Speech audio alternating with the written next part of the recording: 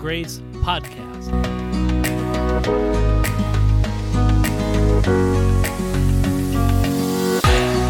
Each episode will explore a biblical passage or topic, offer insight and application, and point us to hope and direction for our lives.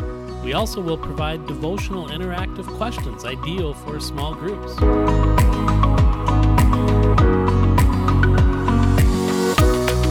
I'm Pastor Kurt Witzig, and on behalf of the college ministry at Duluth Bible Church, welcome. Today, we see what a difference a few weeks can make. Man, how things have changed. 3 weeks ago, we were reading articles about skin creams or fretting about hockey playoffs.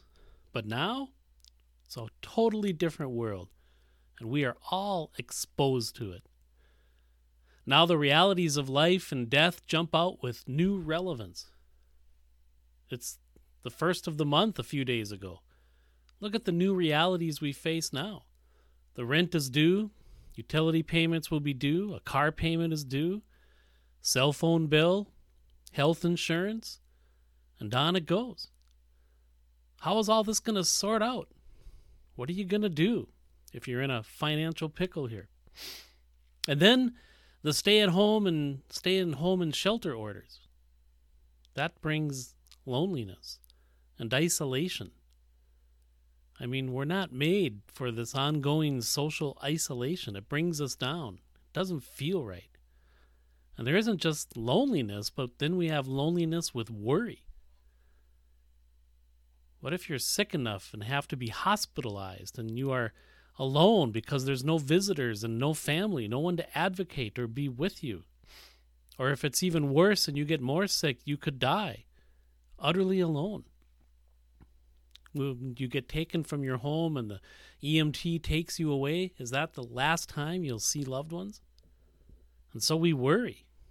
We worry about our grandparents going through this, or our parents, or even ourselves, and others we know who are vulnerable.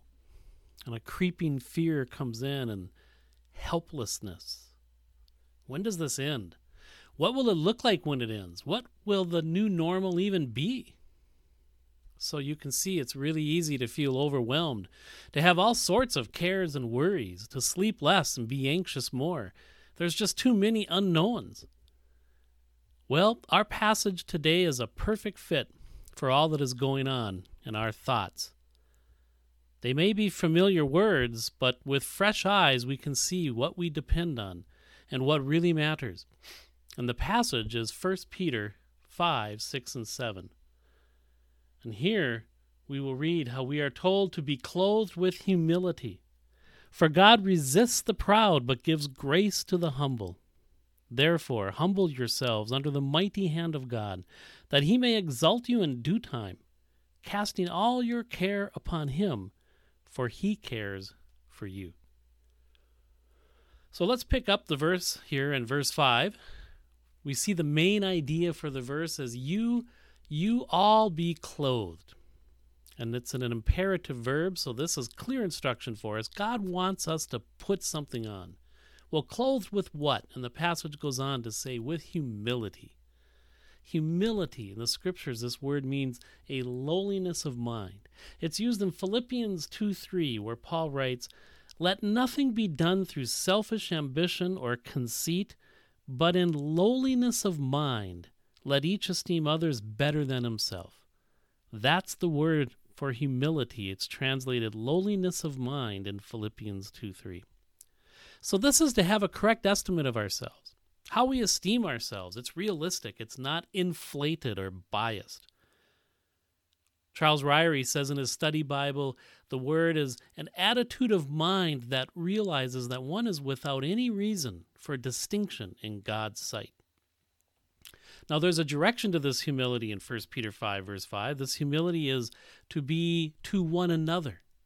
And that's where humility needs to come in, because we have this tendency to compare and evaluate and put everybody we know in a pecking order of value or worth or importance. God even tells us this is really unwise to compare ourselves to each other in this way. Another passage on this is in 1 Corinthians chapter 4, verse 6 and 7. We read there, Paul says, "So that no one of you will become arrogant in behalf of one against the other. For who regards you as superior? What do you have that you did not receive? And if you did receive it, why do you boast as if you had not received it?" So you see, the Lord discourages us from making these kinds of judgments and comparisons and pecking orders and superiority mentality. Let's see one another as God sees us. We are all created by God with dignity as creations of His, and we are image bearers of Him. And we are all loved by God as God so loved the world, and we are all redeemable. And we all have our hopes and dreams, and yes, we have our fears and our needs. So we're all really very similar, aren't we? So with humility, we're to put on humility toward one another.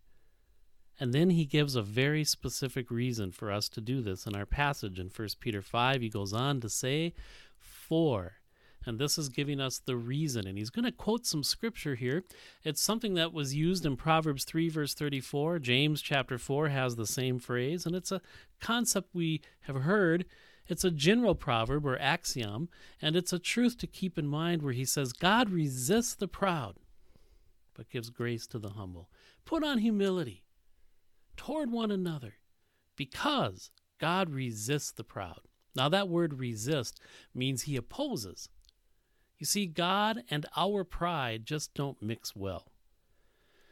Think relationally. We're like this too. I mean, if you have to be stranded on an island for 5 days with someone, how many of you would pick the person to be stranded with as the one who's the arrogant one, the one who loves to praise themselves and talk about themselves and defend themselves and cater everything to themselves? No thanks. And God resists or opposes the proud because the proud resist him. You see, the proud, we get stuck on themselves. They are right. They're never wrong. They don't have any need to admit anything. They're very self-assured and self-confident. And subtly then, whether they realize it or not, there's this independence. Psalm 138, verse 6 kind of helps us understand this, where the psalmist says, "For though the Lord is exalted, yet he regards the lowly. But the haughty, the proud, he knows from afar." So you see, God is exalted, yet he regards the lowly. But when it comes to the proud, he knows them from afar. He stands afar from. Now his love is still there for them. His care is still there. He is wooing. It's all still there. But intimacy, closeness, and fellowship are not there when we are proud or haughty. Because that's when we're really rejecting him and feeling very self-sufficient. And so all of his goodness is there, but he stands afar. He's engaged, but there's not intimacy or closeness. But on the other hand, he regards the lowly. The Lord is exalted, and he regards the lowly, which means the word means to consider, directing one's gaze. In other words, he sees you, and he knows you, and he stands close. He's with you in that sense. Now, the proud here is a plural noun. It's a group, and the word just means to be arrogant or haughty, to have a high view of yourself, not really based on the real reality. Someone has said, "Those who proudly regard themselves as the standard of excellence and disdain those who fall short of the standard." Boy, that's what it is. Blatant self-exaltation. It's the kind of person you talk to them, and usually within 3 or 4 minutes, they've got some self-praise coming out. We all can tend to do this. We may do it with our intelligence, our high regard for our intelligence, our degree. Maybe we can do this with our political views and how we disdain and look down on those with opposing views. Or we can do this as a church. We can become even haughty as we look down on those who don't cross their T's the same way or don't say it right and they're wrong or whatever. We can do this as parents, as we lift up our parenting skills. Look how good our kids are. We can have parent righteousness. We can do this with our jobs, as we might think that we have worthy of all this money we might earn or these opportunities we might have. And look at those lowlifes who don't have that. Boy, it can come so naturally for us to slip into this kind of mindset. We just need to be honest here. You know, God says you and I, we're not better than anyone. You're not better than anyone. Oh, but I'm not in jail or something like that. No, but still a sinner. You still are a sinner deserving of God's punishment, just like they are. Yeah, we may live differently or avoid some bad consequences, a different lifestyle, but you and I, we are not intrinsically better than they are. And so God resists or stands afar, not having close of fellowship with the proud. The proud are the ones who are not putting on humility. So remember, this proverbial truth, God resists the proud, gives grace to the humble. This is the reason given why we should put on humility. So first, we don't want God to resist us. We want to be close. We want to have this relational fellowship. So in contrast to the proud, it says, but God gives grace to the humble. He gives grace to the humble. Those who have put on humility, you get grace. Undeserved kindness. God treating you though you don't deserve it. You get what you don't deserve. This is pure goodness and kindness from God. Just imagine standing in the shower in the morning and instead of water, it's grace flowing down, flowing upon us. It's so good. So this humility though, this humility that we put on, it doesn't come naturally. It needs to be put on because it's supernatural in essence. This humility requires honesty with ourselves. And when we're honest with ourselves and we're open like that, that brings vulnerability, and that's risky. You see, pride is like putting a shell around us. Oh, it feels good. It gives us protection. And we're not so vulnerable in this shell. And we don't have to be totally honest either, and it's safer. It's not risky. But it creates a barrier to real connection in relationships. Without honesty, there cannot be significant intimacy or closeness. And that's what's awesome in a relationship. But those relationships are risky. To be known and really seen is risky. To really be honest and know ourselves, that's risky too. So we're told to put on humility, especially toward one another. And we then can enjoy God's amazing grace coming upon us in a personal realization way. But how do we put on this humility? Well, verse 6 goes on and says, Therefore, we're to humble ourselves. You see, God gives grace to the humble, so therefore humble yourselves. But in this case, literally the verb is passive, and so it means permit yourself to be humbled, is the idea. Allow yourself to be humbled because God gives grace to the humble. So allow yourselves to be humbled, which means you have to allow yourselves, to be vulnerable, to be exposed, to deal with reality as it really is. And where is this place of humility? Where is it identified? Be humble. Allow yourself to be humbled under the mighty hand of God, the verse says. Under is a location. Notice we are under and God is over. Remember, humility is a lowliness of mind. So we're under the greatness of God, the mighty hand of God. Now, to grasp this better, we have to review a famous Old Testament story of the children of Israel who were brought out of Egypt with the 10 plagues, the famous story, and they're brought to the edge of the Red Sea. And it's there where the Pharaoh and the Egyptians, he decides that he's going to pursue them. In Exodus 14, we look at verses 10 through 14, it says, Pharaoh drew near, and the children of Israel lifted their eyes as they've got mountains on one side and the Red Sea in front of them, and bearing down on them are these Egyptians in their chariots, and it doesn't look good. So they lifted their eyes, they beheld the Egyptians marched after them, so they are very afraid. And the children of Israel cried out to the Lord, and then they said to Moses, their leader, because there were no graves in Egypt, have you taken us away to die in the wilderness? Why have you so dealt with us to bring us up out of Egypt? Is not this the word that we told you in Egypt, saying, let us alone, that we may serve the Egyptians? We like being slaves. For it would have been better for us to serve the Egyptians than that we should die in the wilderness. And Moses said to the people, do not be afraid.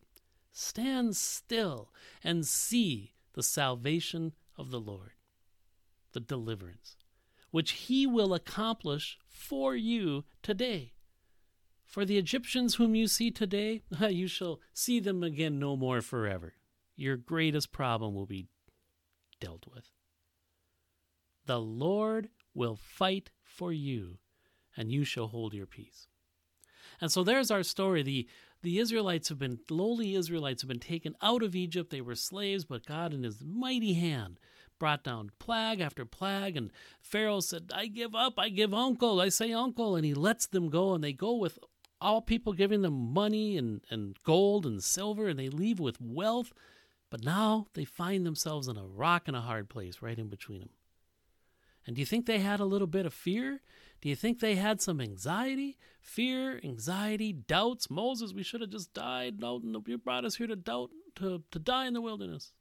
Just repeat this, and this is what they're going through. Just like maybe what you and I are going through today in our circumstances right here in 2020. Well, why bring in this story? What does this have to do with anything?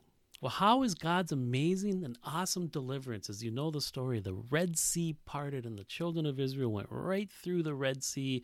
And when the Egyptians pursued them, the Red Sea then collapsed again. The waters fell and drowned them. And just like it said, they were a problem no more. Well, when we see this event, this whole story of God's deliverance and the miracle of the Red Sea and that which led up to before it, notice how it's carried out in Scripture. Moses, who is now with these same people years later, preparing them to enter the promised land, is reviewing and refreshing with them the things that had happened. Deuteronomy 4:34, Moses says, or did God ever try to go and take for himself a nation from the midst of another nation by trials, by signs, by wonders, by war, by a mighty hand and an outstretched arm, and by great terrors, according to all the Lord your God did for you in Egypt before your eyes? Rehearsing this again in one chapter later, Deuteronomy 5:15, and remember that you were a slave in the land of Egypt, and the Lord your God brought you out from there by a mighty hand and by an outstretched arm. Therefore the Lord your God commanded you to keep the Sabbath day. Deuteronomy 6:21, Moses goes on, then you shall say to your son, we were slaves of Pharaoh in Egypt, and the Lord brought us out of Egypt with a mighty hand. And one more in Deuteronomy 7:8, Moses is continuing. He says, but because the Lord loves you, and because he would keep the oath which he swore to your fathers, the Lord has brought you out with a mighty hand and redeemed you from the house of bondage, from the hand of Pharaoh, the king of Egypt. Various other Old Testament references also speak of God's mighty hand and of this amazing event where God took them through their trial. And under God's mighty hand, it's his mighty hand that did this. Mighty hand stresses who God is. Mighty hand, his mighty hand stresses his sovereignty. His mighty hand stresses his power and his authority. Mighty hand stresses God's personal intervention for his people. Mighty hand puts you safely under this protection, under his divine purposes. His mighty hand draws you into him and who he is, and his personal awareness, even of you and your difficulties. The mighty hand of God, there's a place of comfort. There's a place of security. There's a place, of course, then by implication, a place of humility, as you are safely under. Who wants to resist that? I don't want to argue with that. I want to climb under. It makes total sense. That's a great place to be. And so, friends, allow yourself to go under the mighty hand of God. Remember his power as creator and as sovereign king, and remember the salvation, the deliverance he offered to all of us at the cross. and be refreshed by his grace that provides care and blessing. And even go on a historical summary in your own life like Moses did with them in Deuteronomy. Go back and see where God saved you and then how he has walked with you and his presence has been with you and he's been there and he's done this for you and he's done that and he answered that prayer and he showed up in that situation. And be refreshed and choose to go under his mighty hand, as this is what he's doing. So that's the reason to put on humility, but there's even more. As we go on, the reason to go under, to be under his mighty hand, as God resists the proud, he gives grace to the humble. That's why we want to put on humility, and we want to go under so that, the text goes on, he may exalt you in due time. Under the mighty hand of God. God resists the proud, but he gives grace to the humble. Therefore, humble yourselves under the mighty hand of God, that he may exalt you in due time, because he gives grace to the humble, it says before that. So, he may exalt you in due time. Exalt is the cause enhancement, to give honor and fame and fortune. Acts 2:33 and 5:31 tells us that Jesus, since the resurrection, has been exalted to the right hand of God, and there he sits exalted. And you and I, as believers, if we're saved here today, we're associated with Jesus. Our position is in him, and we're seated in the heavenlies with him. And so our exaltation, first and foremost, is found in our position in him, which is true of every believer. But we'll also be exalted in time, because there's a timing here element given. He may exalt you in due time. So when we'll be exalted? Sometime in our walk here. There's a due time, a time that God chooses, his time, his timetable. And he knows the best time. In fact, in Acts chapter 13 and verse 17, we read, "The God of this people Israel chose our fathers, and exalted the people when they dwelt as strangers in the land of Egypt. And with an uplifted arm he brought them out of it." When did God exalt the nation of Israel? And when did he step in? On his timetable. In real time, God will step in. So this verse just keeps getting better. When we're mentally humbled before him and we're taking in who he is, we appreciate his person, his deliverance, and his power, and his actions, and his goodness. And then in turn, he exalts you and I. He exalts us up.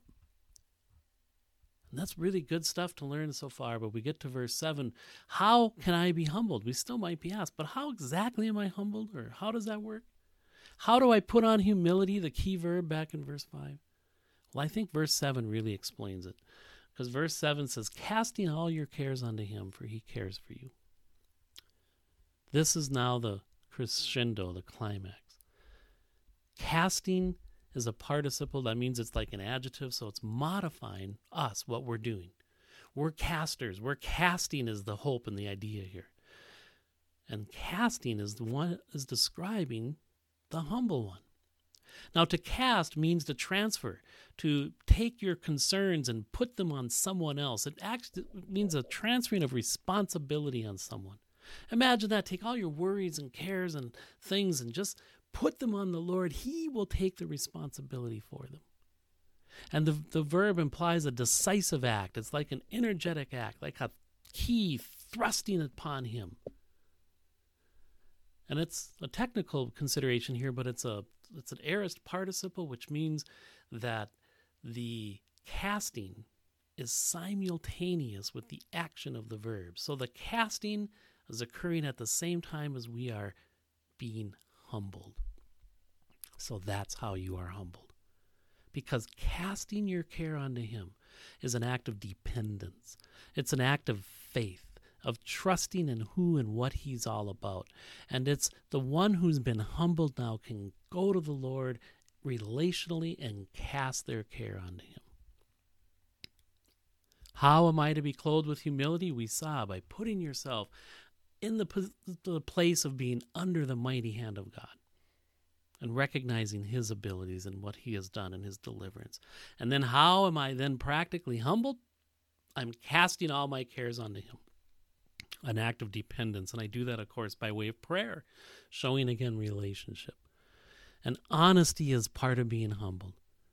Honesty, I see things I don't like. When we see things we don't like, we tend, instead of being totally honest, we tend to do the spiritual hustle. Tactics of doing and trying and fixing and covering and pretending, and this is really just pride. So friends, instead of doing the hustle as you see things honestly and you see yourself, just cast all your cares onto him. He'll take care of them. Instead of resorting to the hustle. Yeah, it's riskier and you have to be vulnerable. But remember, there's little risk or vulnerability with pride. So what do I cast? We cast all of our cares, our anxieties, our worries is the term, that which brings disruption of the mind. And it's used in Luke chapter 10:41 in the famous story of Martha and Mary, two sisters that loved the Lord and knew him, and he came to their house and he was visiting. And Martha, the one sister, was, the text says, distracted. And then it says she was worried as she came in and said, hey, her sister Mary just was sitting at the feet of Jesus and listening to him and learning from him. And Martha was in the other room and distracted and trying to serve. And she bursts in and says, Lord, don't you care? And he says, Martha, Martha, you are worried and troubled about many things. And that word worried is the word we see in 1 Peter 5:7 for cares. So distraction is a disruption of the mind. And so then he corrects her, says very nicely, Martha, Martha, you're worried and troubled with many things. What Mary has chosen is the better thing. And that's where the story ends. But don't you just assume, if we could stay there and see what's going on, that Martha would have sat down with Mary and they would have enjoyed fellowship now? As Martha would have basically said, Jesus is saying, cast all your cares onto me. I'm going to take care of them. Sit down. Like Mary. Don't be distracted.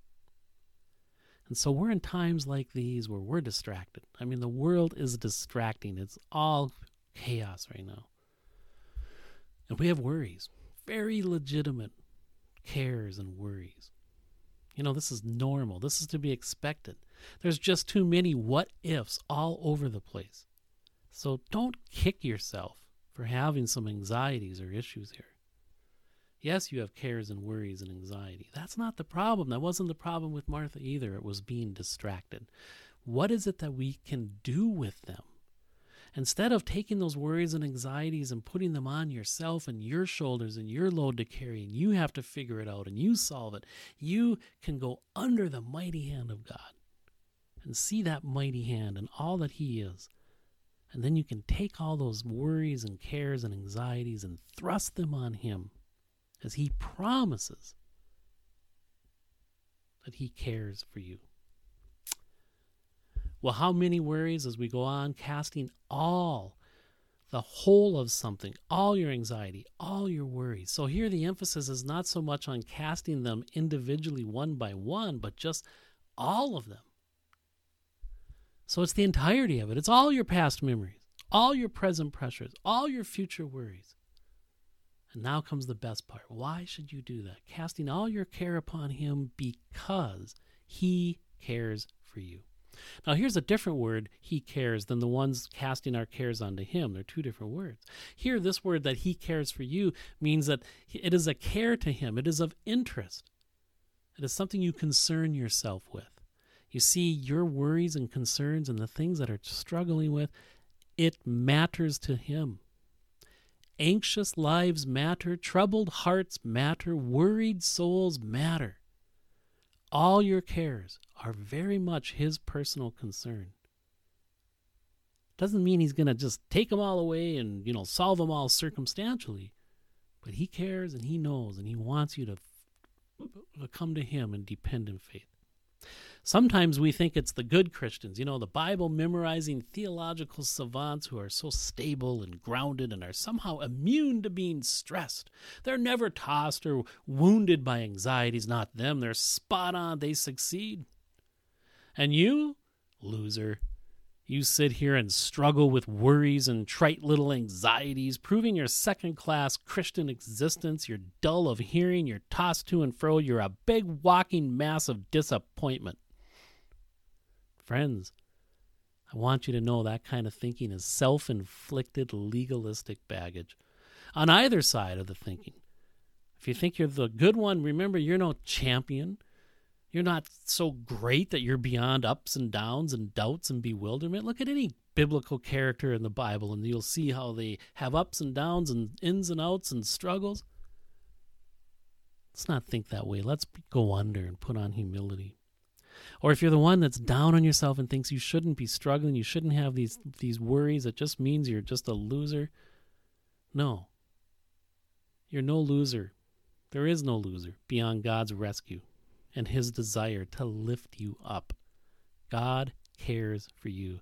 It doesn't matter if even you've been failing or you have been wayward or you are dull. You have little to draw on. It doesn't matter if you have been flourishing or enjoying the Lord on the positive side. Either way, God cares for you. And he cares about your concerns and your issues. No qualifiers. So cast away. Don't feel guilty. He is there. He'll take it from you. If you've been dull, cast your care. If you've been wayward, cast your care. If you've been positive and growing, cast your care. God cares for you. So be drawn into him and let him overwhelm you with this care and this love. What a blessed reality. We go to the last passage here on examples of his care. It's in John chapter 10, verses 10 through 15. Jesus is speaking about in the Good Shepherd section of his Good Shepherd, we could say a parable. And he's sharing with us about the hireling, the one who's not the shepherd, versus him who's the good shepherd. He says, I have come as the good shepherd, that my sheep may have life, and that they may have it more abundantly, in John 10:10. He goes on and says, I am the good shepherd. The good shepherd gives his life for the sheep. But a hireling, he who is not the shepherd, one who does not own the sheep, sees the wolf coming and leaves the sheep and flees, and the wolf catches the sheep and scatters them. The hireling flees because he's a hireling and does not care about the sheep. I am the good shepherd. I know my sheep, and I am known by my own, and the Father knows me, and even so I know the Father, and I lay my life down for the sheep. And then 2 verses later he says, and then I take it up again. I lay my life down for the sheep. I will take it up again. His death and his resurrection shows how he cares for us. The good shepherd cares for the sheep, in contrast to the hireling that does not care about the sheep. So his care and his love always brings us to the cross. There a debt was paid that none of us could pay. Our sin brings judgment upon ourselves. That judgment results in separation.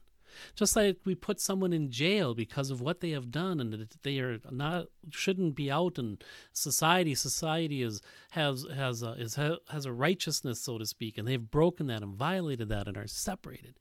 So we cannot enter heaven in its righteousness because of our sin. And so he wants us, though, to have a holy home and to be with him and to have relationship and to enjoy him. So instead of separation, he gives us life. He breaks the curse of sin. He suffers and dies for us. He takes upon himself the price that we couldn't pay, and he arranges all of this as a supreme act of love as he lays his life down for us, as the shepherd gives his life for the sheep.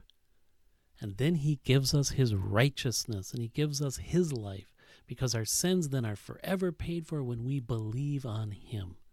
When we trust that he loves us and gave himself for us, and we believe that he's offering life, as John 3:16 says, for God so loved the world, he gave his only begotten Son, that whosoever believes, whosoever trusts that, shall never perish, but have eternal life. You become his sheep by faith in his death and his resurrection on your behalf. And at that point in time, life is given, and it's eternal life. Our last verse today is John 6:47. Jesus was teaching. He says, most assuredly, I say to you, he who believes in me has everlasting life. That's it. One simple verse. He who believes in me has everlasting life. So my question to you as listeners, do you have it? Do you have it? There's no reason to hesitate or wonder there. He who believes in me has it, everlasting life. How tragic to die without knowing this love. This feeling, a feeling of being unloved is a huge burden, a weight beyond compare. And it's not true. You're not unloved. You are loved, and God is more real than any of our feelings. We are loved, and we are not alone. And whoever believes in him, if you respond to that love by faith, you have everlasting life. I hope and pray that you have this life, and you can now enjoy it even more abundantly. Life as the sheep in the Good Shepherd's flock. So how do you enjoy this abundant life now that you're saved? And if you've entered that and you've taken on this gift of life by faith, you can enjoy this abundant life by going under his mighty hand and going under and being humbled there, and then taking your mental anxieties and struggles and worries and giving them over to him, casting them onto him because he cares for you. F. Scott Fitzgerald said, the loneliest moment in someone's life is when they are watching their whole world fall apart, and all they can do is stare blankly. Well, friends, it might seem like the whole world's falling apart, but we have so much more we can do than just stare blankly. We can do so much more than that. We can call for help. We're not alone, and we can cast our cares on him, and he will take them. And then we can enjoy this amazing Savior. Let's pray. Father, we do thank you now for this reminder of your care for us. Thank you that you're the good shepherd, and you have demonstrated that by giving your life because you care for the sheep. Just thank you at the cross, Lord, that you gave life. You purchased it, you secured it through your death, and your resurrection now is a victorious life. And we can have it. We can know we have eternal life by simply putting our faith in you. He who believes in me, you said, has everlasting life. I pray that everyone here listening would, at a point in time, just even now, put their faith in you and what you've done for them. And thank you then that you will shepherd our daily life, and that you care for us, and you are leading us. We can cast all our cares onto you and bask in this wonderful love. In Jesus' name, amen. Well, thanks for listening again. There are devotional and discussion questions available that are really good for your own personal study, or even for small groups. And you can have them. We'll just email us at coolhandgrace@gmail.com, and we'll send you the link for those questions. Until next time, remember, where the Spirit of God is, there is always hope.